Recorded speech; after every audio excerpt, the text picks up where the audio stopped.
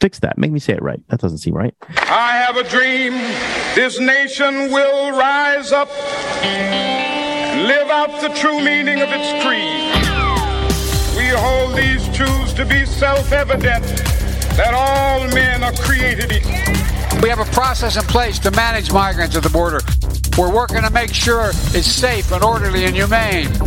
With all due respect, that's a bunch of malarkey. I've said it before and I'll say it again. Democracy simply doesn't work. Mr. Gorbachev, tear down this wall. It's the Ricochet Podcast with Rob Long and Peter Robinson. I'm James Lilacs, and today we talk to David Limbaugh about things then and now, and Nick Everstedt about men without work. Let's have ourselves a podcast. I can hear you! Welcome, everybody, to the Ricochet Podcast, number 610. How did we get to 610? Well, easy. Well, no, it wasn't that easy. It took people like you who went to ricochet.com, saw what it was, saw the community they've been looking for all these years on the web, and signed up immediately and have never looked back. But if you haven't joined Ricochet, you ought to. Go there, take a look, and we'll see you in the member feed, which is where all the fun happens. I'm James Lilacs in Minneapolis, Minnesota. A bit cold, a bit drank, a bit British. Rob Long is in, I presume, back in Gotham. And I am. He's wearing a New Orleans Saints hat. We can get to that in just a second, or not. Peter Robinson will be gallivanting along soon enough. But right out of the gate, let's go to our guest, David Limbaugh. How are you doing, David? Welcome back to the show. Great. Thanks for having me. So I don't know where you live, but I assume that it is some Tony Beachfront community where you're having to deal with an influx of 50, maybe even 51 people that our nation's governors have human trafficked into your neighborhood. So are you having that problem? I have a conflict of interest of discussing this topic because my fourth vacation home happens to be at Martha's Vineyard. But no, I live in Missouri, and I happen to be in Nashville now on this robust book tour that we're on, going to Governor Huckabee's show tonight, which should be fun. Well, we'll get to the book in a second, and as Hugh Hewitt always reminds his guests, you should say the book's titles whenever possible. You missed an opportunity there, David. Your book is called The Resurrected Jesus. Yeah, I'm just kind of tired of self-promoting. I'm a selfless individual. We dragged you here, and we'll use the jaws of life to get answers out of you. But David and Rob, so apparently this was sending the immigrants to the Venezuelan immigrants to Martha's Vineyard was human trafficking at its worst, using human beings as pawns and the rest of it. Lord knows that the Biden administration has never sent anybody anywhere. A stunt, a trick to own the libs. Right. But what happened in Martha's Vineyard? Rob, you're closer to that community than David or myself. So they tell us your take on it. That's what happened. They freaked out. They have like 100 National Guardsmen there for about 80, or something less than 80. National Guardsmen, immigrants, illegal immigrants. Actually, there's a slight difference here. There's a whole bunch of things going on. One is like you'd get a sense from Ron DeSantis that he's like, wait a minute, I want in on this too. I feel like the governor of Texas is getting too much press. So that's one of my cynical interpretations. The other one is the response from the left has been, this is outrageous. You're just using these people as political pawns, as if that was somehow worse than trying to hide them in different places. I mean, the Biden administration is sending them all over the place quietly. It's a long-standing tradition. I said this on Gutfeld last night. When I was living in L.A., the mayor routinely put homeless people on buses and sent them to Las Vegas. And Mayor Bloomberg routinely put homeless people on buses and sent them to Miami Beach. This is considered standard practice for a long time. The difference here, I mean, I said this on Gutfeld too, and I kind of really do mean it. I said it as a joke back then, but I really do mean it, that it's slightly different. These are Venezuelans fleeing a socialist nightmare. The Hugo Chavez disaster. It is a socialist disaster that Hugo Chavez created in Venezuela, and that many Americans, celebrities and political science professors and media pundits alike, praised. They liked Hugo Chavez. They supported Hugo Chavez. Some of them even went down to Caracas and made movies about Hugo Chavez. So my theory is this, is that we should take all of the Venezuelan refugees and asylum seekers that we possibly can, who are fleeing socialism because they want to come to a freedom-loving America, and we should send back in an exchange program all of the celebrities and media pundits and academics who loved it so much back then. And it should be equal, 1 for 1. So we net balance. So we get rid of people who don't like America and like socialism, and we get people who hate socialism and like America. That seems like a win-win. The thing is, Sean Penn, I remember that David Limbaugh. Wait, whoa! You just can't do that. The Dean, the Godfather. You have to be. Yeah, you got to get an intro, Peter. We should be sending Venezuelans to Cape Girardeau and send David to Venezuela. Yes. We just have to note that Peter Robinson has joined the chat. And so, Peter and David, I will put it to you. This moving of immigrants around, though, however, makes it sound as if they're not welcome where they are, which violates the highest law of the land, namely the poem on the plaque and the Statue of Liberty. So how is it that what sort of cognitive dissonance, what sort of internal stroke is the left going to have when they realize that they're behaving in the way that the fascist authoritarian GOP is doing? Or will they just sort of forget about it? No, there's no cognitive dissonance. They don't hold themselves to the same standard. There is a robust lack of self-awareness. And I analogize this to parents not disciplining their kids. The digital media, the digital oligarchy, the mainstream media, the liberal establishment, they are all in cahoots to cover for Democratic politicians in anything they do. Therefore, they're never slapped on the wrist for the outrageous things they do and say, the outright lies they're saying. The idea that they pretend to be outraged at 50 people in their neck of the woods, and they don't care about the millions coming across the border, let alone the 100,000 deaths from fentanyl, the terrorists coming in. It is so bad. It is such a ridiculous, objectively ridiculous argument that it almost shouldn't be dignified. I mean, I really am appalled by their outright propaganda in every issue. But here, it's laughable, and it would be laughable, and they wouldn't have the guts to say it publicly if they were held to any kind of account. Right. And now they are being held to account, as far as I can tell. Not in any strict sense. Yes. But Greg Abbott is sending, and by the way, I did read up on this. It's not as if the way this is being portrayed, Ron DeSantis is marching illegal immigrants onto airplanes at gunpoint and shipping them off to the frozen. Right. It's nonsense. The immigrants are told various options. One of these options is Martha Vineyard, and apparently a couple dozen of them say, oh, yeah, I've heard of that. I'll go there. And off they go. It's totally voluntary. But the notion that the federal government has, under dark of night, for months and months and months, been loading up airplanes without any say-so by state or local governments and relocating people who've crossed this country illegally, again, under dark of night, that is an outrage. And if it takes, I almost don't mind if Greg Abbott is accused of a stunt. I almost don't mind if Ron DeSantis is accused of simple political gamesmanship here. If it's a stunt and if it's gamesmanship to show the elite what people in communities across the country have been forced to come to view as normal, I'm all for it. And Peter, it implies that it's a stunt just for purely political purposes.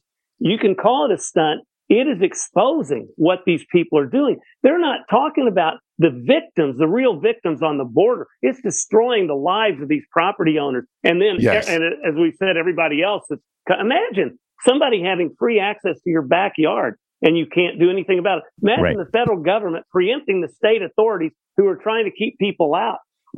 It's like we're trying to end the country, not just destroy it, to end it. I've never seen anything like it.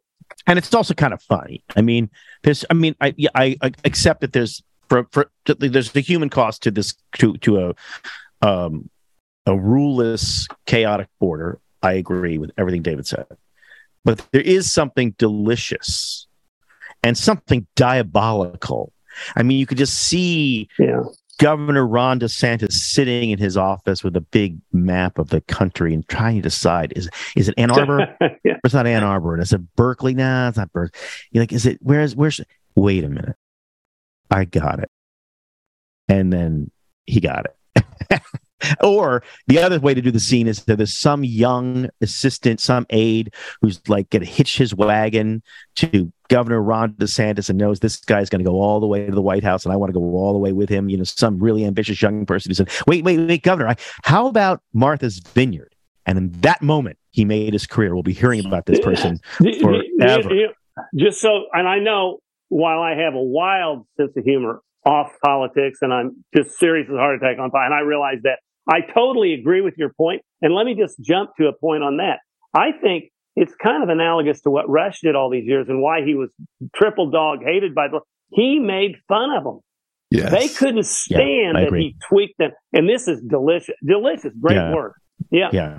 It's just it also just shows you what a smart, strategic, political mischief maker can do.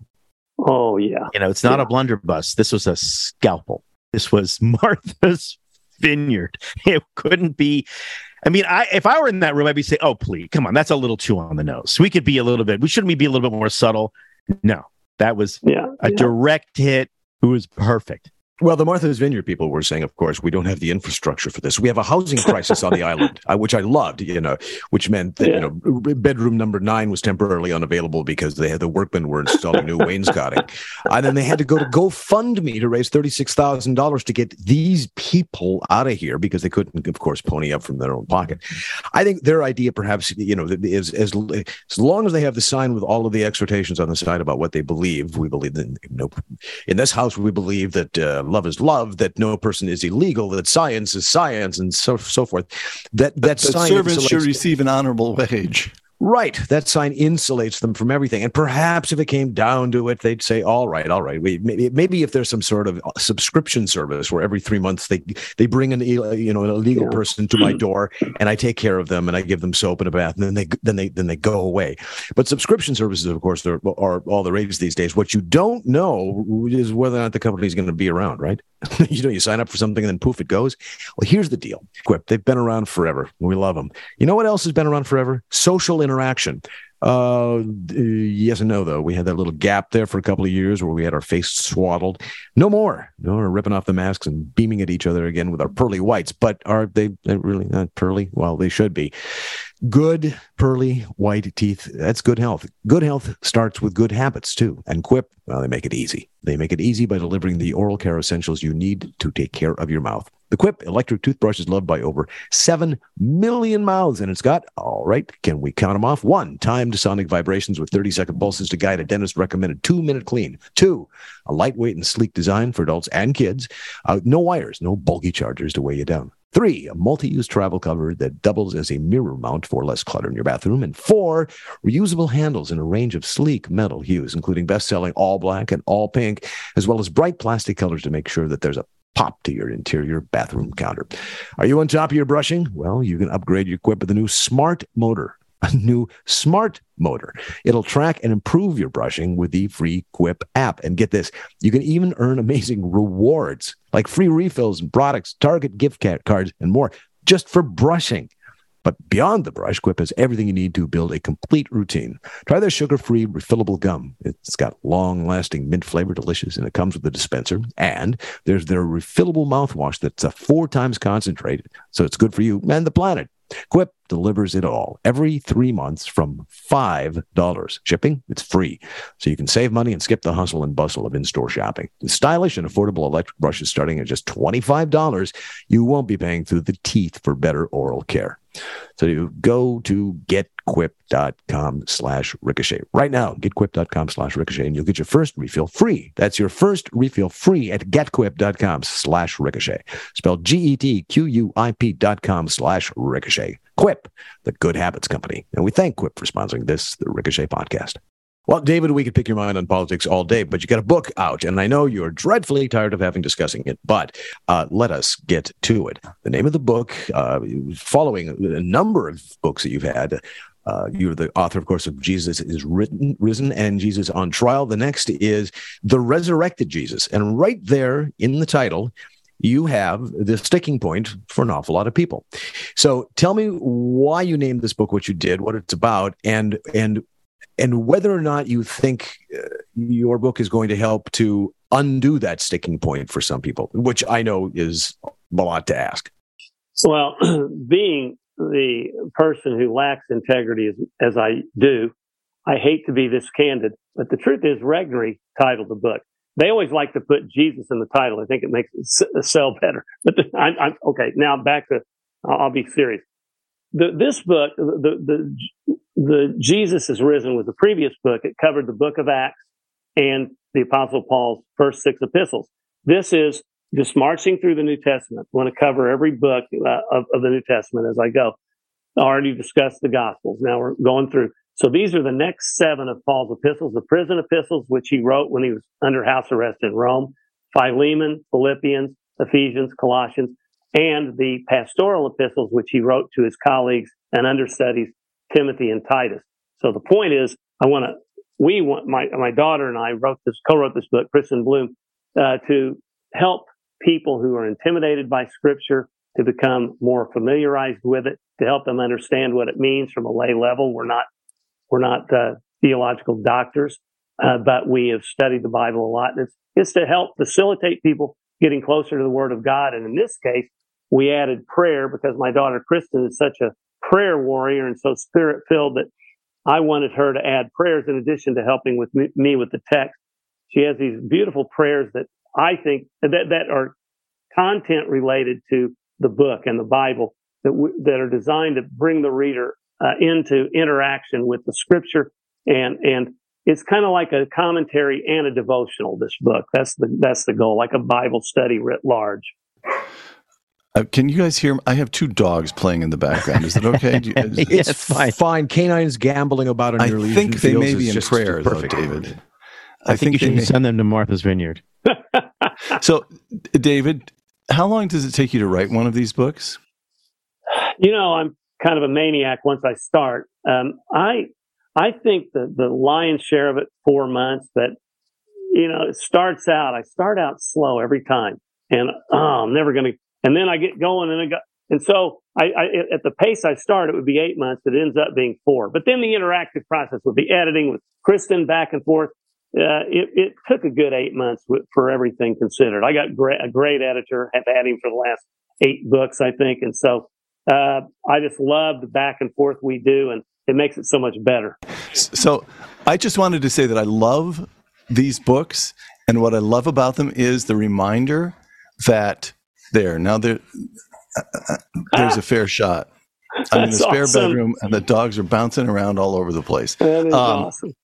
So what I love is I like these approaches to history where books are written for ordinary Americans for history. I love this strand of self-improvement, of learning that goes right back through American popular culture. It was the impetus behind the old Book of the Months Club. It was the way James Michener wrote his books. He'd take great big topics, Texas or Poland or Spain, and he'd write a fat book about it. And by the time you finished that book, it was in education. You knew a lot about that book. And so what I like is that smart people, it pains me to do so, but I include you in that group, David. Smart people can study up on something as ancient as the Scriptures and demonstrate to the rest of us the basic accessibility. Those Scriptures are there. They're accessible to ordinary people who know how to read and write and think just a little bit. You don't need to go to school and get 3 doctorates in Aramaic to understand what St. Paul was talking about, right? That's exactly the point. Thanks for making that point.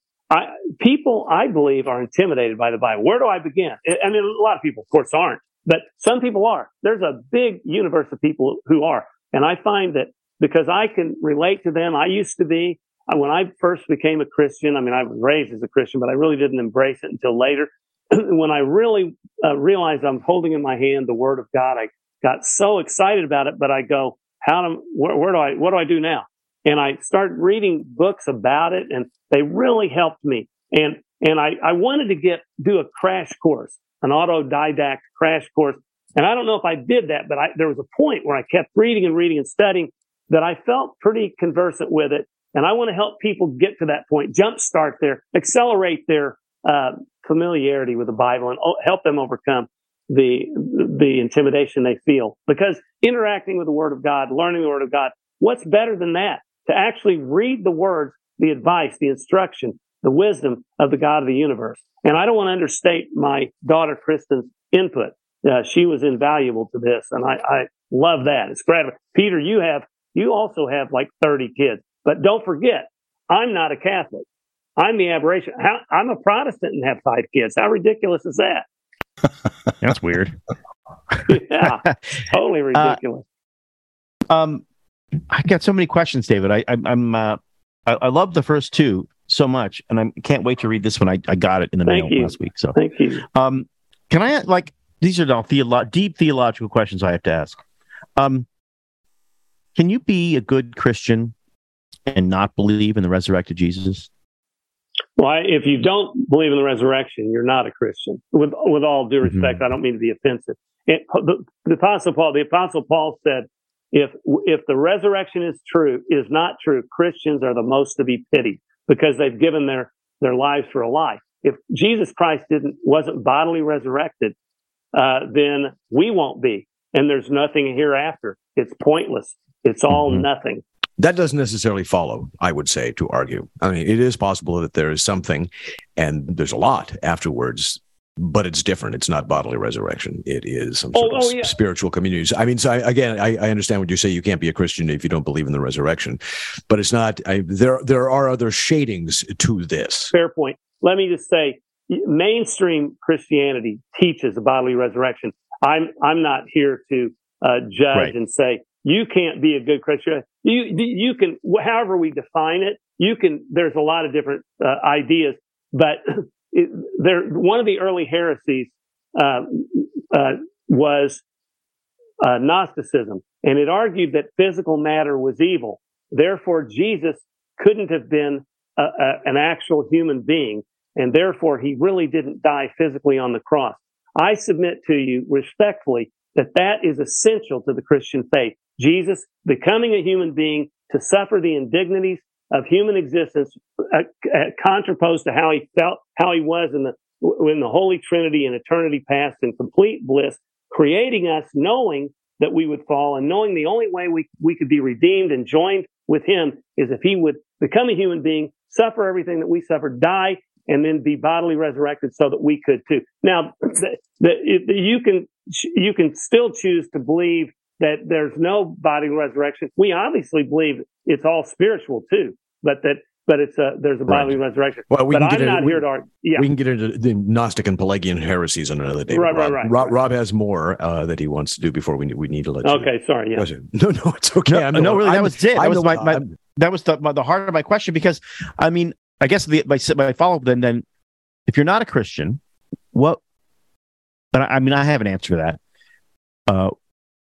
How valuable are these books to people who do not believe? Oh, I'm sorry. I didn't know where you're going with that. Okay. Yeah. He's trying to broaden your market here. No. Yeah. Well, and I've often said that, I want these books to appeal to non-believers. I mean, we have a duty, a sacred duty, the Great Commission to go out and evangelize. And I'm not one of these guys that beat people over the heads, but I think people that do that are admirable, but that's not my personality. I know how annoying those people can be. And some people are just annoying enough that they don't realize they're annoying and they can do it effectively. And that's great. But I can't, I'm too self-conscious. I know, because I used to make fun of people like that. So I can't be the guy that I used to make fun of. So I can't do that. But I feel like I'm rationalizing. Hey, I'm kind of doing my part a little bit by doing this in writing and helping people that way. But there's nothing I would love more than to bring this down to the level of the person who is a skeptic. Even, it's all obviously for the new. And I will say this: I've read reviews, and one person said, and this has happened, tens of times, not more than that, but tens of times for me, that I was brought to Christ by this book.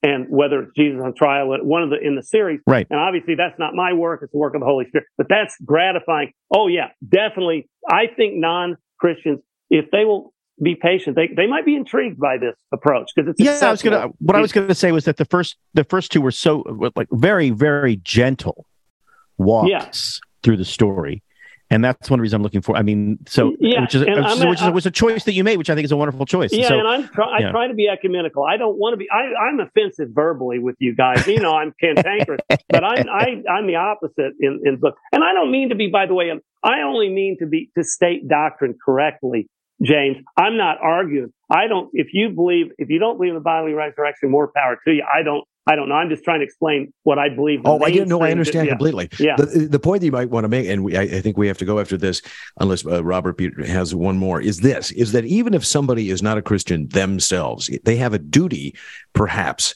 to understand the books that were the intellectual framework of the society in which we live. Now, we may be moving towards a post-Christian society. Right. Fewer people going to church, fewer people professing membership in organized religion, etc. But you can't deny that this is the crucible in which this country and this culture was formed. So even if somebody says, I'm never going to believe in that stuff, your books provide an entry point where they can begin to understand the arguments and the stories and the ideas that formed our culture and where we are. Is that? Thank you. That's great. Exactly. We'll pull that quote and print it on the Will do. I'm not counting on Scott for that. Peter is raising his finger in the international gesture of one more question. One more question. May I? Una pregunta. Yes. Gracias, señor. So here, back in the early 80s, when I was studying in England, I paid a visit on a British journalist, famous journalist, although who knows if anybody remembers him anymore, called Malcolm Muggeridge. Oh my gosh, yes. Oh, yeah. Okay. And his conversion. Ooh, yeah. Yes. And Muggeridge said he often thought of himself, this is late 70s. Margaret Thatcher has just taken office, but it's not clear she's going to succeed. And Muggeridge drew this analogy between our time then and early 5th century Rome. And he said he often found himself thinking that he was in the position of Augustine in Africa, as Augustine, this very learned man who had studied in Rome and understood all of Roman literature and law and all that Roman civilization had achieved, as Augustine hears of the first sack of Rome by Alaric and the barbarians entering Rome, and I think the year is 47. And at that moment, Augustine knows that the whole world that he values in human terms, the learning, the literature, the sense of history and law and order, that 1,000 years of Rome has ended. And yet we refer to him as Saint Augustine because he found ways, even in that wreckage, to lead a good and holy and intellectual life. He wrote The City of God, after all. Is that, now, we're not St. Augustine, we're not classical scholars, things are not as dramatic yet as the sack of Rome, when Alaric and the barbarians entered the city and went around smashing everything they could for 3 days. But do you feel that's roughly where you are, David? Are you trying to work out how we can continue to lead good lives as so much that we value falls apart around us? Well, I know you don't mean this, but I don't consider myself even in the same universe as Augustine. But by the way, I love his Confessions. Oh my gosh, unbelievable.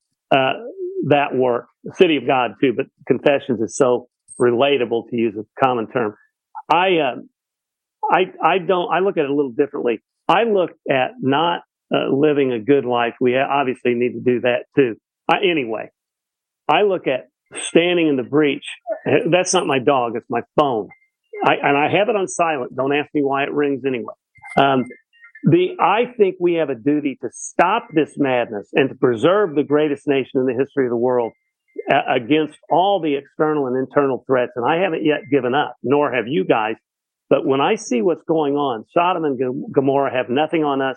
Ancient Corinth, I used to read the New Testament and think, boy, this decadence, we'll never get there. We're beyond that in many cases. We have, with this gender confusion, which denying that God created man and woman, which the Bible clearly states, by the intentional murdering and glorification of babies, by the mutilation of young children, by the intentional disintegration of law and order. by the intentional opening of borders, knowing that 100,000 fentanyl deaths are going to occur each year. This is deliberate. And when people on our side say the Biden administration is incompetent, BS.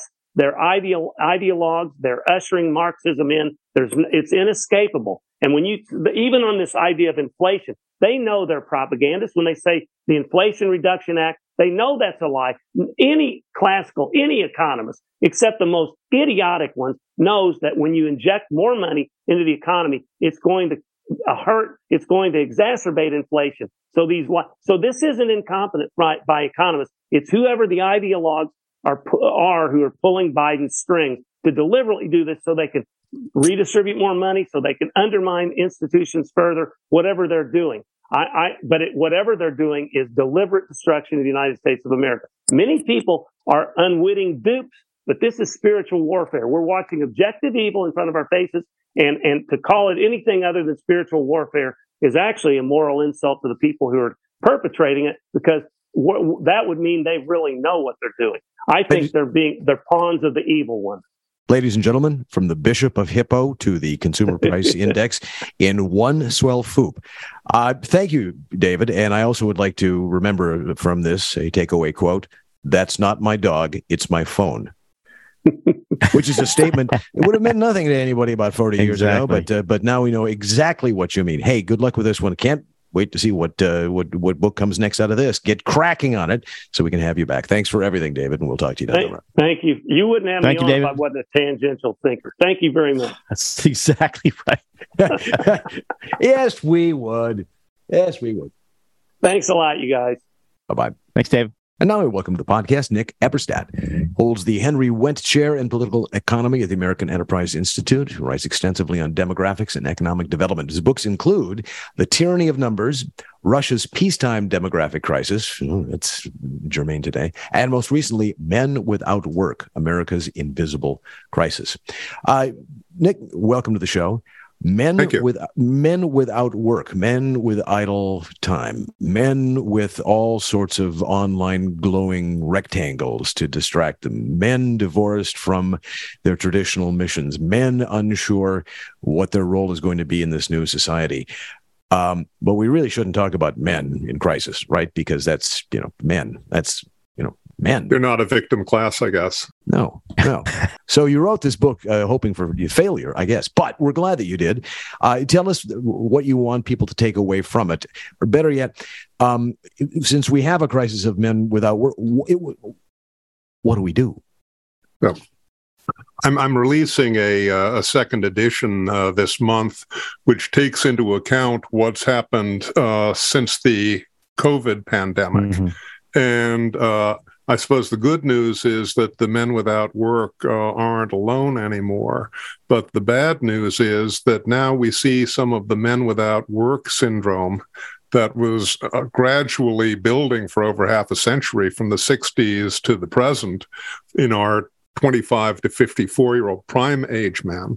We see some of this flight from work now taking place in other groups, in the 55 plus, and maybe even in younger women. But for the stick with the men for now, we've got these wonderful, glowingly low unemployment rates that we hear all this happy talk about. At the same time, we've got work rates for guys that are depression scale. Actually, they're worse than the last sounding from the Depression, which was taken in early 1940. Right now, we've got almost 14% of prime age guys with no paid work at all in the United States. And for most of the 21st century, the work rate for guys has actually been worse than it was in early 1940, when the national unemployment rate was about 15%. So it's a depression scale crisis, and it has been gradually building since the 1960s in this almost straight line fashion that sort of defies the conventional wisdom about economic and structural change being the driver for all of these troubles. So much here. There is so much here. You and I just did an episode of Uncommon Knowledge in which we talked for an hour on a related but different topic, which is the demographic collapse in what we might loosely call the modern world. It's not just Europe and the United States, although it's bad in Europe and it has become bad in the United States. It's also very bad in China. Societies, I don't know quite how you want to put it, but the mathematical point is straightforward. Societies failing to reproduce themselves and therefore beginning to shrink. Simply fewer people 10 years from now than today. All right, that's one point. This different point of men staying home. I saw a figure, I can't remember where it was, and therefore I have to treat it very gingerly, although I'm sure you being you'll know the figure and be able to give us the citation. But apparently for some years now, it's not just that colleges, fancy institutions like the ones we were fortunate enough to attend, it's not just that they finally managed to get past the throes of coeducation and they're having a little trouble balancing men and women. That's not the case at all. Women are now persistently in the majority in colleges, college after college after college across the country. 55-45 is becoming a kind of new norm. And I read a piece the other day saying that it could soon become 60-40, and admissions offices are simply living with that. No affirmative action to recruit men, no effort to, again, men are simply not considered a protected or a disadvantaged class despite all the numbers. Here's my question. Both of these trends are so big and so pervasive that they affect everything, from economics to the tenor of our own culture, to the lack of self-confidence we feel as a civilization. Why is it that the only person, this will sound as though I'm flattering you. Honestly, I'm not. This is just stark ignorance and curiosity. Why is it that the only person talking about these elephants in the society is Nick Eberstadt? Journalists don't seem to have any way to talk about it. Think tank after think tank. You're the only think tank, AEI. You and AEI are the only ones doing rigorous, thorough, searching work on the meaning of this. Why is that? Why are we so uninterested in this huge, alarming trend? Well, Peter, thank you very much. I don't think I am the only one, but I do have a kind of a short attention span, and I like to look for problems that are hiding in plain sight. So sometimes I do, kind of multitask on a couple of things at the same time. It is astonishing to me, beyond surprising, that our describers and our deciders in our society nowadays are so cut off, so out of touch with some of the main trends that have been transforming our country, that they kind of missed this collapse of work for men. And even since the first edition of this book that came out in 2016, there's been precious little discussion of the problem, much less how to remedy it. I mean, now with the second edition that's coming out now, coming out this month, we've got a whole new set of troubles, because when I came out with this first edition, one of the kind of sophisticated critiques of my work was more or less, Eberstadt, you moron, you don't understand. There's no work out there. So, of course, the guys aren't working.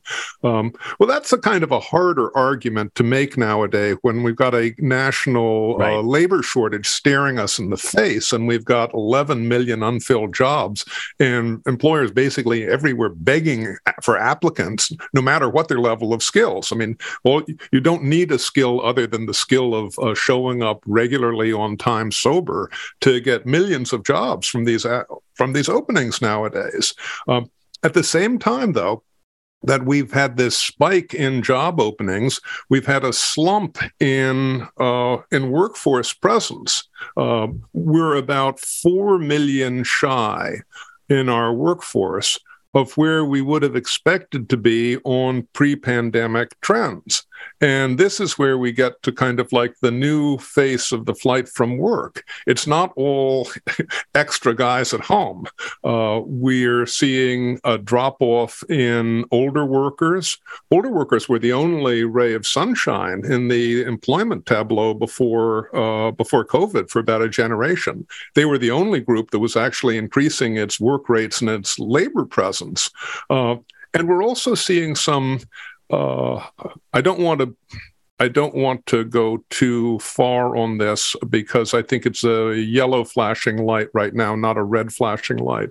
But we're seeing some funny things going on with younger women that are starting to look as if maybe we're having a mimicking of the men without work problem. Nick, thanks for joining us. It's Rob Long in New York. So you set me up for my question. All right. So I wake up in the morning, get a cup of coffee, I read the newspaper, and the newspaper tells me that unemployment is at a record low. And I close the newspaper, like, oh, it's good news. And now you're telling me, well, not so fast. What should we be looking at aside from participation numbers and I guess birth rates? What are on our dashboard of healthy, unhealthy, red light, green light, as you put it, or yellow light? What are like 3 or 4 things we should be looking at that could be getting better, or maybe getting better, or maybe getting worse, or that should replace in my daily or quarterly dashboard S&P, Dow, unemployment, productivity? I mean, productivity gains have been sold for the past 30 years as unalloyed benefit. And part of what you're saying is that not so fast. So what should I be looking at? Well, Rob, one of the things which isn't on the dashboard for some reason that mystifies me is our longer-term growth rate. You'd think the quants would find this one kind of easy to get, but if you look at the U.S. Growth rate since the beginning of the 21st century, our per capita growth rate is just barely over 1% per annum. This is like for a 22-year period. This is less than half its earlier post-war tempo. You want to explain what's wrong in America, why people are discontent and full of angst? Maybe go to take a look at this. On our current tempo, per capita incomes double every 63 years. I mean, you don't live to see it in your lifetime if you started work in your 20s, right? So that's a kind of an important one. The work rate, what real economists, what labor economists would call the EPOP rate, the employment to population rate, is a very important one. And that has been heading south in the United States for prime age men since the 1960s. And it, like I say, that's at depression levels. You really can't get general prosperity when you've got depression scale employment rates. And but do remember that the employment statistics that we use were set up to fight the previous war, right? They were set up to fight the depression. They didn't have them then. They were about to be unveiled in late 1941, but something else came up and they had to put them off for a while. So what's happening? I mean, I think at the beginning of the pandemic, people thought to themselves, I mean, at least I did. I remember talking to people about it and reading articles and making jokes and saying, oh, you know what? 9 months from lockdown, baby boom. 10 months from the pandemic, baby boom. Just expected this baby boom. Well, nobody's leaving the house. They're home. What else are they going to do? That did not happen. It seemed to be an example of some of the things you're talking about, but an amplification of this, what is it, like deep-seated pessimism, deep-seated, this kind of dark view of the future. I mean, I know that I read articles and I think I know people like, wow, we don't know if we're going to have kids because, climate change or some other nonsense, right? Have we succeeded in doing this one thing Americans I would never believe they could do, which is to be terrified of the future? That doesn't seem very American to me. It's funny what happens when you get out and talk to people. I mean, I'm a dinosaur and I'm a senior citizen, but so is Peter. It's okay. I do talk to youngins sometimes, and it is astonishing how afraid kids are. I use the word kids, broadly to describe anybody younger than me. Yeah. And so, but it is astonishing how angst-filled, discontent, and uncertain about almost everything. Let's say the 18 to 34 set is now. To tie this back to the employment world just for a moment, since it's not entirely unrelated. And one of the things that has happened since Grandpa here was a boy is that we've seen the death of the summer job in the United States. I mean, there was a time in the 70s and earlier when if you wanted any sort of spending money, you went out and you got a summer job, or at least you tried to get a summer job, and more or less everybody was on that beat. It is a tiny fraction of 15 to 17-year-olds who are even in the market for a summer job now. At the upper end, there's all of this enrichment stuff. At the other end, there's all of this remedial stuff. And what this means in practice is that most people who are entering the labor force today, haven't experienced paid work until they're in their 20s. And how do you think that is going to go, as opposed to knowing what it's all about for 10 years by the time you hit showtime? By the way, Nick, we James and I try so hard, but thank you. You've reinforced it. We're always saying, Rob, all you have to do is show up on time and sober. It's not that hard. What's one or the other? That's what I always say. You can't have both. Life is about choices, Peter. So, Nick, I listened to all of this.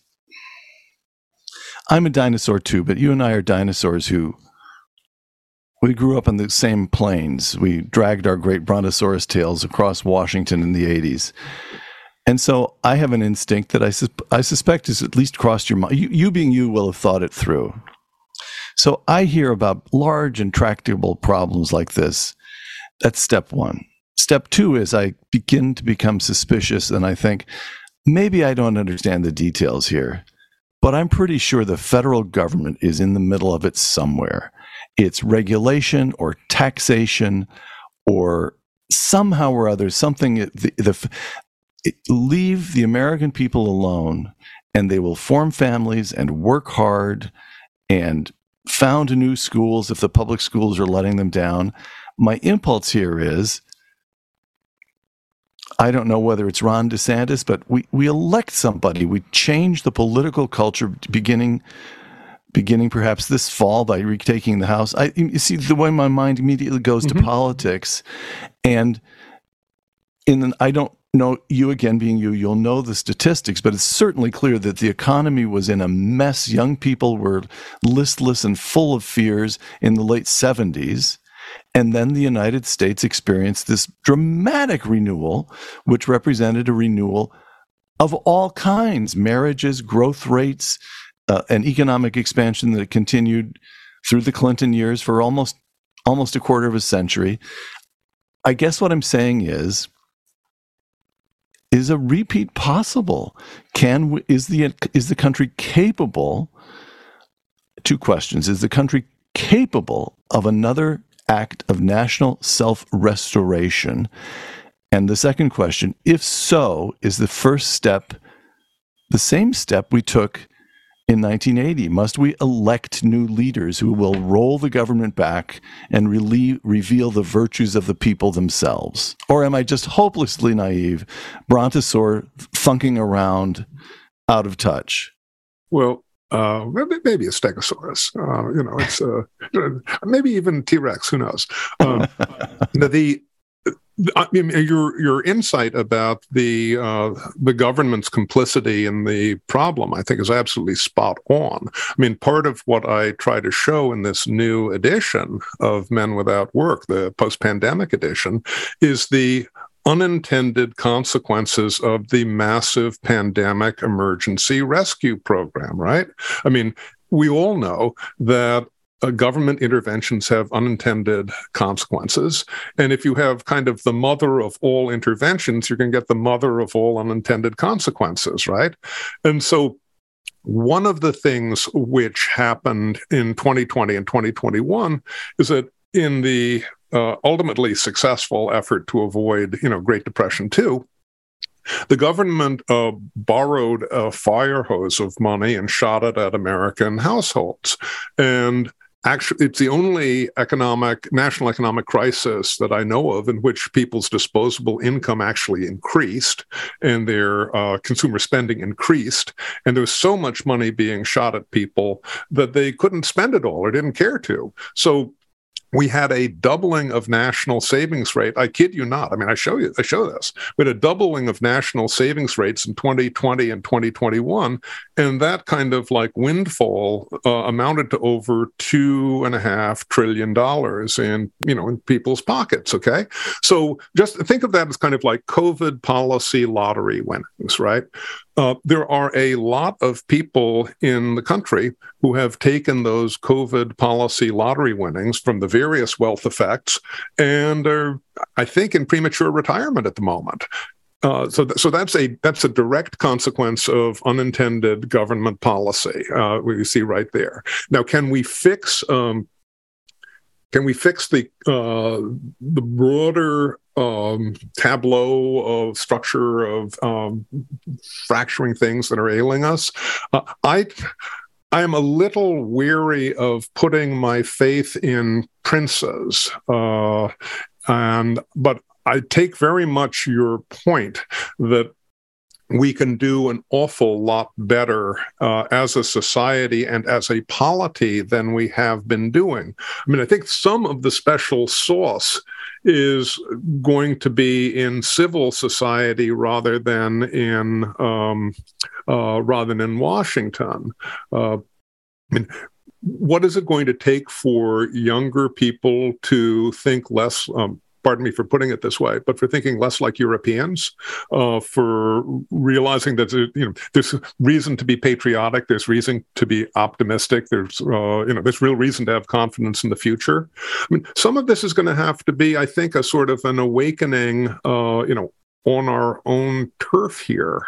But there's a lot of potential, and the idea that we've kind of closed a chapter and that the 1980s are an irreproducible act is, I think, laughable. So, for example, I saw a statistic the other day, which I'm about to bungle, but I'll at least get the vectors correct. Something in like 1980, there were 10,000 homeschooled students. And coming out of the COVID lockdown, there are 5 million.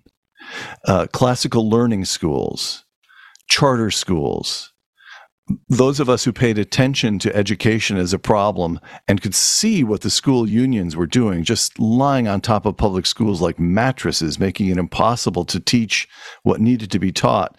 And during COVID, as far as I can tell, this is the one hopeful sign to come out of COVID. During COVID, parents, regardless of their ideological dispositions, just said, that's enough. These teachers' unions are not interested in my kids. They're interested in themselves. And we have as best I can tell, measuring the effect is difficult, but we do seem to have thousands of charter and classical education schools being formed across the country. And Nick Eberstadt says, yes, that's exactly the kind of thing we need. Correct? Absolutely. I mean, if you wanted to put your finger on the worst of all of the COVID calamities, and I'm even thinking about the million victims who we've lost to COVID, the worst long-term consequence was the educational shutdowns.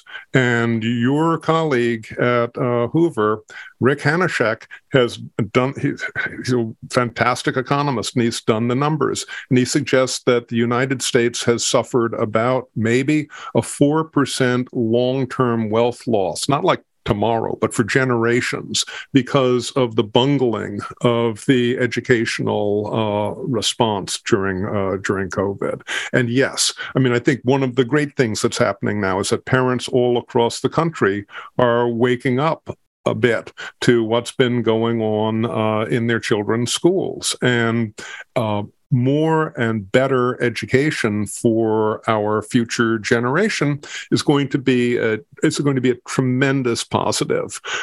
It's scandalous what's happening in American education today. I mean, it's scandalous in the universities, but it's also scandalous in the K through 12, because it's outrageous that young men and women can't graduate in so many places with a skill that's going to be able to provide them a living. We can kind of back and fill, and maybe this is where policy comes in, with what used to be called vocational. You know that vocational is now a politically incorrect term. You're not supposed to use this term anymore, but we know what it means. We need to have skills for people, whether or not they go to college. We need to turn the disability insurance archipelago upside down and start again.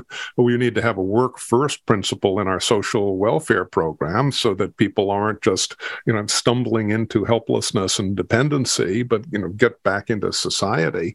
There's one thing which I don't think that we talk about at all that ought to get more attention. We have about 25 million ex-cons in the United States today. And only about 2 million of them are behind bars right now, which means that like 90% of cons or ex-cons are actually in our society, general society. So that's 20 plus million invisible people, because Uncle Sam doesn't bother to keep any information on them. That's 1 in 7 adult men, probably more than 1 in 7 of these prime age guys that I'm describing. There are a lot of human beings there who are salvageable and redeemable and would like to be back in the workforce and back in families and back in societies. And we might be able to do a little bit with this on an evidence-based policy sort of approach if we had any evidence. But for reasons that baffle me, Washington, D.C., there's this omerta about inquiring about ex-con population in America. And I've tried to encourage red senators' offices, blue senators' offices, male senators, female senators. Everybody pats me on the head and says, Nick, this is a great idea, and kicks me out of the office. It's mystifying to me. Well, now and then you get the ban the box movement, which attempts to restore some rights to these people in as much as they don't want employers to be able to. I mean, yeah, it's a complex issue. And one of the reasons that people shove it under the rug, I think, is because, well, they did something bad, and also they're guys and they're really low on the social order here. But that's another book, or maybe it's this one as well, or another edition of Men Without Work. Thanks for joining us, Nick, and we hope to have you back again soon. Again, we could probably keep you on for an hour, and I have my theory as to, when I was a dinosaur in the 80s, lapping at the waters of Lake Agassiz, we had our own reasons for angst that seemed to be similar to those to what kids have today. But that's another story, and I'll get to it probably after you're gone. So go have lunch. Thanks. Nick Eberstadt, I want to say this much. You are a marvel. We have no social or educational problems in this country, none, that you don't know what to do about, or that at least you don't know where the first step ought to be taken. You are a marvel, and Lord, do I hope that sometime within the next few years, we get a concatenation of politics in this country where somebody says, Nick Eberstadt, you're going to go run HHS. That's my little do that wish badly, for you. did I? I didn't do that badly. Yeah. That's my wish. That sounds like for punishment, you. Peter. So I failed the interview? Yeah, I was going to say, I wish better. I dream bigger dreams for you, Nick. That seems vindictive. Yeah. All right. Go tell Mary we were very nice to you. Thank you, man. All the best. Bye-bye. All right. Take care, very Nick. much. Bye-bye. You're right. You wish people like Nick weren't involved in all high elements of government and the rest, or for that matter, running the charities and things that take your money and do that and this with the other, and don't ascribe to a variety of social engineering and social justice policies that sometimes seems to undermine the very reason you're donating to the charity in the first place, he said, segueing into something. Yes, it is something to worry about, unless, of course, you are connected to Donors Trust. We're sponsored today by Donors Trust, and we're proud to be so, because they are the tax-friendly way to simplify your charitable giving without compromising your values. Is cancel culture coming for your charitable dollars? Well, big banks that sponsor charitable savings accounts, or donor-advised funds, as they're formally called, have a history of slow-walking or altogether blocking donations to conservative charities. Charities that have found themselves in the crosshairs of the woke mob include the Alliance Defending Freedom, National Review Institute, National Rifle Association Foundation, Liberty Counsel, Turning Point USA, and others. Clearly, not every donor-advised fund is safe for conservatives. Let Donors Trust help manage your charitable giving. Donors Trust was built with our listeners in mind, and that would mean people who believe limited government and constitutional rights are worth fighting for. If you already have a donor-advised fund, consider opening a rollover account. It can be done in 3 simple steps by calling our friends at Donors Trust. The Donors Trust team will work with you to protect your charitable legacy and help you achieve your charitable goals. Partner with a fund that matches your values. To learn more, download their prospectus at www.donortrust.org/ricochet. That's donorstrust.org/ricochet. To align your giving with your values, visit www.donorstrust.org/ricochet. And we thank Donors Trust for sponsoring the Ricochet podcast. And speaking of Ricochet and its podcasts and its meetups, here's Rob Long, founder, to tell you about new exciting things coming up. Favorite part of the whole podcast. If you remember Ricochet, we have some things to tell you. The Texas Tribune Festival program's coming soon. Texas Breakout Politics and Policy Ideas events happening next week, September 22nd through 24th in Austin, cool Austin. I don't mean temperature. I think it's kind of hot there, but it's very cool. Line up of big names others you should, including one of our own from the Ricochet Network, David Drucker. Will interview Virginia Governor Glenn Youngkin, Arkansas Governor Asa Hutchinson. You will hear more of those names, I'm sure, coming up. Live on the TribFest stage on September 23rd. You can explore the full program. Grab tickets at TribFest, all one word, TRIBFEST.org. And if you'd like to attend the event, use our special discount code because you're a Ricochet member for a one-time 15% off one general admission ticket. Just go to TribFest.org, enter code Ricochet15 in the promo code box located at the bottom of the registration widget, and you click apply and you get your discount, and we will see you there. We will also see you, I hope, at the Ricochet meetups, because they're coming. Where? Okay, well, when you join ricochet.com, you'll know. So join, and here are some hints. Over the past few weeks, we've talked about events that are going to go on in Williamsburg, Virginia, and Huntsville, Alabama in October. We've got one set for New Orleans next year during French Quarter Fest. I will do whatever it takes to be there. We also have longtime member Phil, who will be visiting Northern California next week. He's hoping to catch up with some members in Sacramento. And there's some talk of a meetup in the Bay Area in October, November, which it's a perfect time to visit there, by the way. So our events are a little concentrated in places that may not be within your reach. We know that. So there is a solution. Join Ricochet. Just give us a place and a time, and our members will come to you. That's what our members do. So for details on both the Texas Tribune Festival and the Ricochet meetups, go to ricochet.com/events. Find the module in the sidebar on the site. Join Ricochet, and we will see you there. And Rob, we understand you have to fly because your busy life takes you to meetings. You've got pitches, so we stuff. I got go in peace, and we'll explain the hat next week. Please, we need to explain the hat. And by the way, when I say explain the hat, that's another reason for you to join Ricochet, because you can listen and watch us as we make the sausage. Sure. Peter. So Rob's gone. Bye, Rob. See you later. What I was going to say to Nick was this: growing up in the 80s. We too had this sort of angst that kids today have, but for a different reason. We believed that there was a fighting chance that there was going to be a nuclear war that would just destroy everything. So we had the existential thing hanging over our heads, right? But it was kind of a flip of a coin thing. It was 50-50. I mean, it could happen, it could not. Everything in the media seemed to point that it would because of Ronald Reagan. But it didn't happen. Today, I think teens,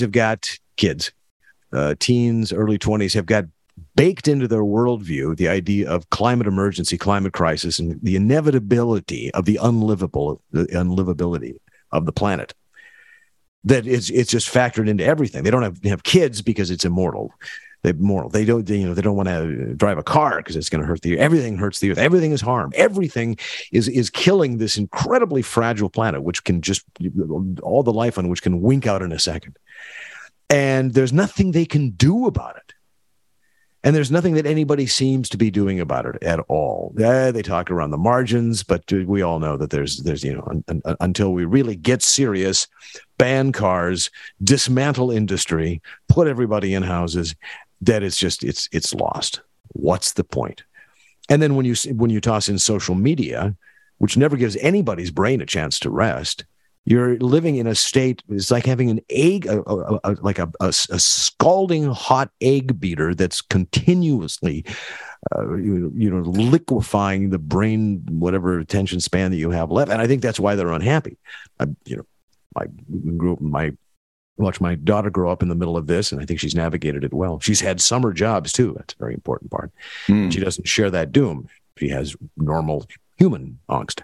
But I think does she come home for summer jobs? Does she do old-fashioned jobs? Well, like she pump gas for the family or help farmers, or what kind of work is available these days? We're not pumping gas. People pump their own what they can because the prices are so ridiculous, and inside sales in the store are horrible because of Biden's energy policies. But no, she would work in retail service jobs where she would be in hot spaces dealing out food of a fried nature to people, drastically uncomfortable, learning how to deal with the public. And then now she works at a crepe shop where she is not only coming up with the new flavors of crepes, but they put her in charge of marketing and design and doing the posters and everything else. So good for her. Proud. And she's got that's a real job. She's got a great work ethic. And I don't want to say that my daughter's okay, but everybody else is worried about climate change. But what other reasons would the youth have for this existential dread? Yeah, well, in the interview that I did about 2, 3, maybe 4 months ago by now with Jordan Peterson, which is up online, you can look at it on YouTube if you want to.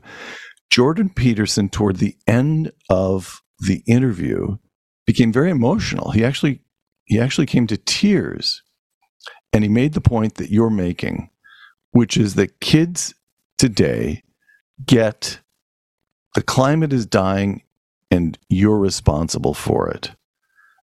The country is racist, and you're responsible for that too. You've absorbed, just by being raised in America and also Canada, the same thing is going on in Canada. Canada is important to Peterson because he is Canadian.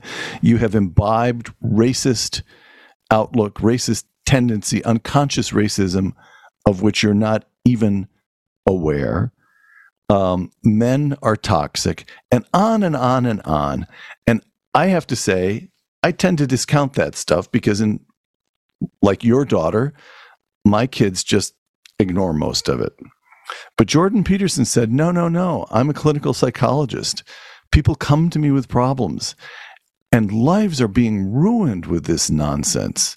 Lives are being ruined because the kids believe this constant barrage of lies, constant barrage that they live in an evil, dying, polluted world, and that they themselves, in ways they can't shed, in ways they can't correct, they themselves are implicitly guilty of racism, of damaging the climate and so forth.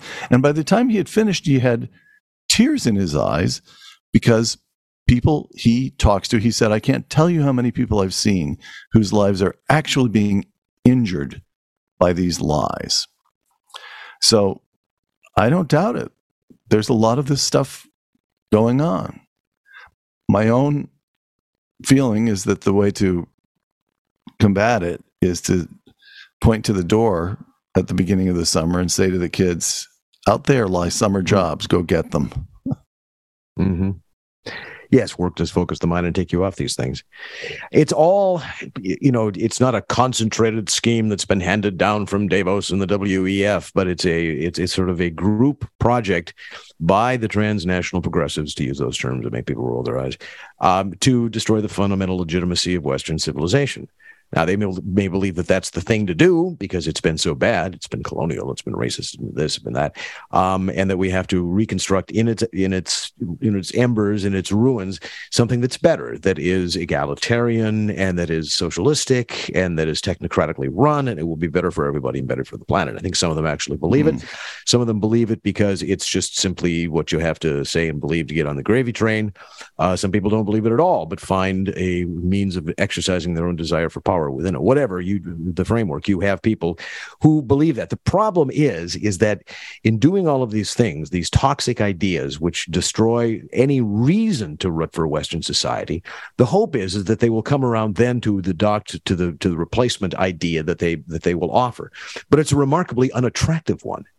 there's no joy in it. There's no room for growth. There's no open fields in which to run. It is just simply an intersectional pyramid of grievances and obligations and problems and these things that strikes nothing less than a regimented society where people are identified by the most trivial and meaningless manners and judged accordingly. There's no fun or joy to what they offer other than some sort of wink and a nod at whatever sybaritic orgiastic things that you want to do, as long as it doesn't involve meat, because meat kills the planet. So off you go into your rooms, have a big oily mess of fleshy fun, and that's the one bit of freedom that we give you.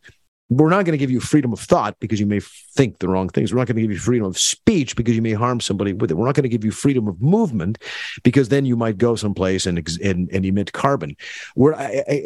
There's no freedom to what they offer, and freedom is what Americans yearn for because it's the crucible in which we were forged, supposedly. So I don't see them succeeding. I just see them succeeding at destroying one of the most remarkable, or attempting to destroy one of the most remarkable societies that the planet has ever produced. But here we are at episode 610, and I'm sure we were saying this at episode 110 as well. It's probably gotten a little bit worse here and there. It's probably a little better here and there. Always room for hope, right, Peter? That's why we're here. That's why we're on Ricochet, and that's why we're old boomers who are insisting that people should not despair, but buck up and go out there and get a job. Exactly. Buck up. James, have a good weekend up there in God's country. My wife's out in. My wife's gone for the weekend, and so it's me and the dog for 3 or 4 days, and I will go probably feral and mad by the end of it. And I'm in the same position, by the way. Eating chili out of a can after a while. Yes, exactly. And then I clean everything up before she comes, and I have to go buy new plants because I killed all the other ones that she left because I didn't water them. I never remember to water anything, ever. It's just not in me. So what I'm going to do is probably go buy some green spray. I read today that the Chinese are painting their mountains green in order to make people think that they're more environmentally wonderful, that they can show pictures of these vast mountain ranges. They've actually spray painted green. I'm going to find some of that Chinese green organic paint, and I'm sure it's on Amazon in great quantities. Actually, some page rife with peculiar silted English. And that's how close are you to your first cold snap? When will the first frost hit? I don't know. A month away. Right now, we've had the most clement and lovely. It's just been absolutely perfect. Late, lower 80s.